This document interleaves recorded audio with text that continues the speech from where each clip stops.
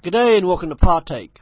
We're on day 10. Today we're talking about the Messiah's rejection from Zechariah chapter 11 to 1 to 17. And we're reading from verse 1 of chapter 11 of the book of Zechariah. Open your doors, Lebanon, that the fire may devour your cedars. Wail, fir tree, for the cedar has fallen, because the stately ones are destroyed. Wail, you oaks of Bashan, for the strong forest has come down. A voice of the wailing of the shepherds, for their glory is destroyed.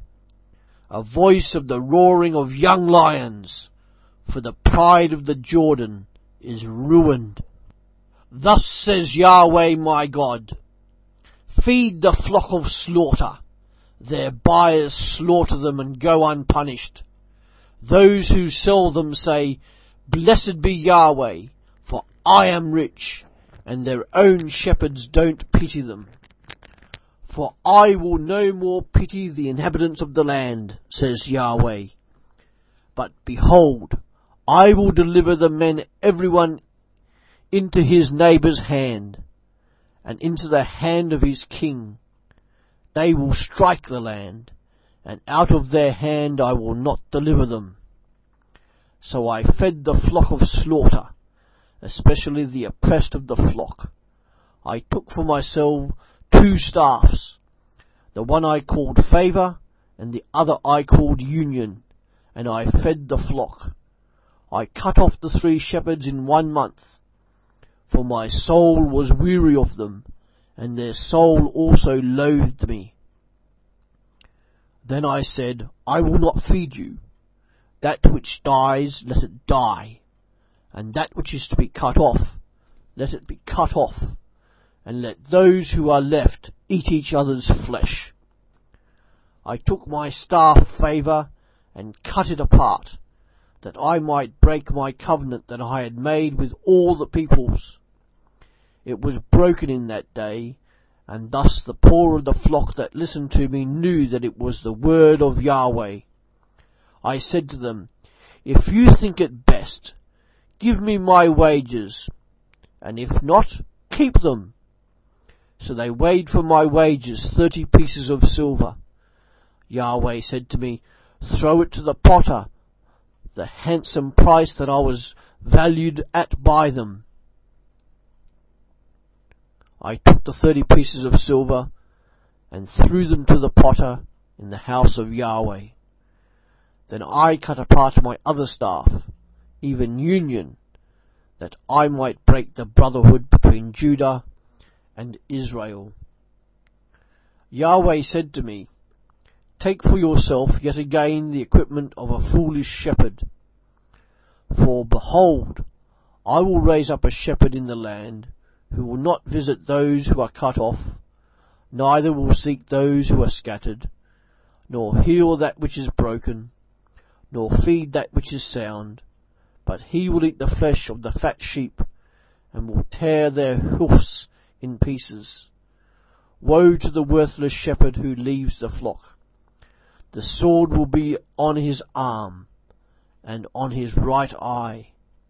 His arm will be completely withered, and his right eye will be totally blinded. So far in our journey we have seen that the future is glory for the servant Messiah and all those who choose to follow him. It is a future of hope, joy, ecstasy, excitement, awe, wonderment, and glory and majesty. But that is only one side of the future. In Zechariah chapter 11 we come to another part of the future.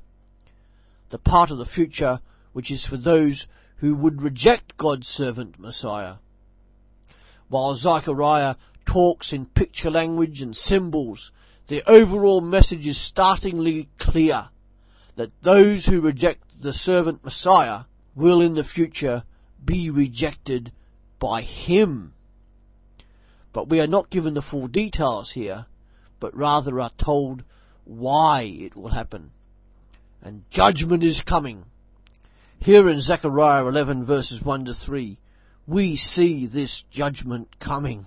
The strong barriers of the door are removed. There are no barriers strong enough to escape the judgment of Almighty God. Fire will destroy the mighty cedar trees of 11 verse 1. Tall pines will fall wantonly, 11 verse 2. And the fertile land, well, that will be decimated, as will the places where lions inhabit, Zechariah 11 verse 3. Why are the shepherds crying out in dismay and angst? Not for the land, the trees and the animals. No! They were crying out in anguish and dismay because of their loss of income. They were too busy ripping off those people they were meant to lead, rather than leading the people rightly and righteously and teaching them to obey God's commandments. They were disobedient. They were leaders only for what they could get out of the position that they held. They were corrupt, deceitful and arrogant. How were the mighty cedars destroyed and the barriers broken down? History tells us that the Roman Empire swept through Lebanon, subduing the entire Lebanese leadership and independent authority under its mighty power. Now in Zechariah 11:4-14, we see God offering one last opportunity for the leaders and people of Israel to obey Him, to obey Almighty God. The leaders of Israel were not looking after the people. They're not feeding the people, spiritually or physically. Instead, they were abandoning them and looking only after themselves. These leaders, or shepherds, as they are referred to here, were selling their own people into slavery and slavery of other nations and getting very rich because of it. Zechariah 11 verse 5. It was the height of hypocrisy because they were ever praising God for their wealth achieved by disobedience, deceit and lust for money and property. Zechariah is asked now to play a role where he represents the shepherd Messiah feeding the sheep. Zechariah 11 verse 4. God issues judgment against the people of Israel, particularly the leaders, and will hand them over to their neighbours. And since the leaders showed neither pity nor mercy, neither shall God show mercy or pity on them. Zechariah 11 verse 6.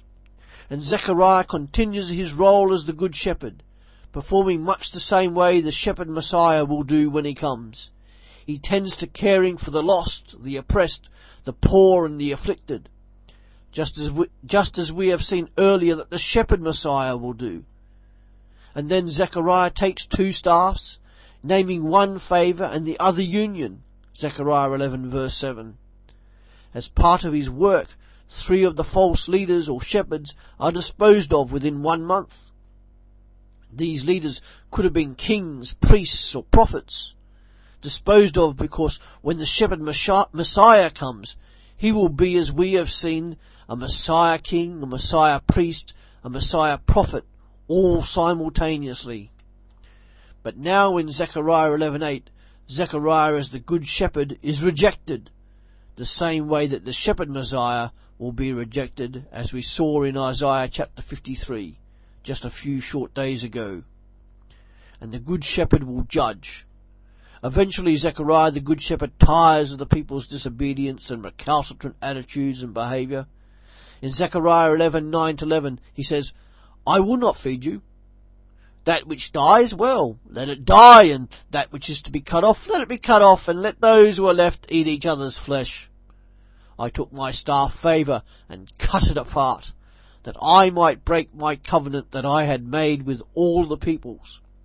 It was broken in that day, and thus the poor of the flock that listened to me knew that it was the word of Yahweh.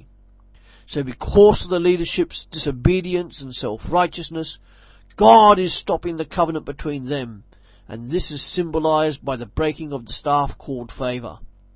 God has always kept his word, and was always faithful in keeping his covenants with people and Israel. But because of Israel's disobedience, the covenant was now void and invalid. The good shepherd is rejected. Now Zechariah plays the foolish shepherd. This foolish shepherd has no time for people who are lost, oppressed, poor and afflicted. He's only interested in himself and his own gain. He would not look out for the sick in order to heal them or feed those who are hungry. This foolish shepherd is the contrast of Zechariah as the good shepherd and of the shepherd Messiah to come. What is the judgment upon this foolish shepherd? His power will be taken away, and his intelligence dimmed.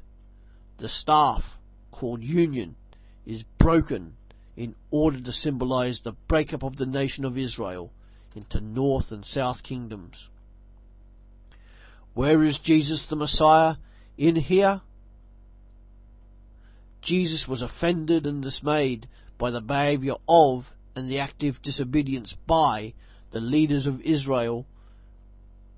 He frequently told the Pharisees, the priests and the other leaders that they were oppressing the poor, didn't care for the lost, neglected orphans and widows.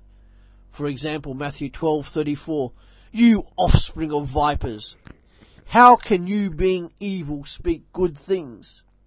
For out of the abundance of the heart the mouth speaks." Or Matthew chapter 15 verse 3, where Jesus speaks to the Pharisees and teachers of the law, saying, "And why do you break the command of God for the sake of your traditions?" Yes, Jesus spent time judging and condemning the leaders of Israel for their selfishness, their deceit, and their dishonesty, and their self-righteousness. In contrast to the Pharisees and other religious leaders, Jesus as the Good Shepherd did seek out the lost, the orphans, the widows, the oppressed, the poor. He desired to spend time with them, having compassion upon them. He healed the sick, raised the dead, fed the masses, gave wise counsel and guidance, and proclaimed love to those who were the unloved of society at the time. Jesus, when he looked over the crowds, commented that they were like sheep without a shepherd, Matthew 9 verse 36. And Jesus said in John 10 verse 10 that he gives his life that all those who would follow him will have it more abundantly. Jesus as the great shepherd, the shepherd Messiah, came to earth in order to bring sheep back into the fold. That is, to bring people back into a full relationship with God. And John here in John 10 is looking ahead to his death on the cross as a means of facilitating the way for people to come back into a living, dynamic relationship with the living Almighty God. Jesus fed people, but not only physically but spiritually, as we learnt just the other day. Jesus is the Good Shepherd, the Shepherd Messiah, as enacted by Zechariah.